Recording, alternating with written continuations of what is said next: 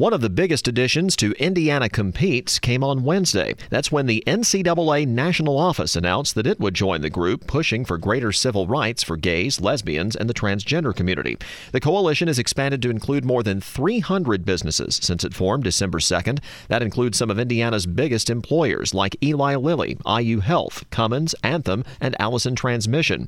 Business leaders have been among the most vocal supporters of expanding LGBT civil rights, and the legislature will consider it during next year's session. Ray Steele, 93 WIBC News.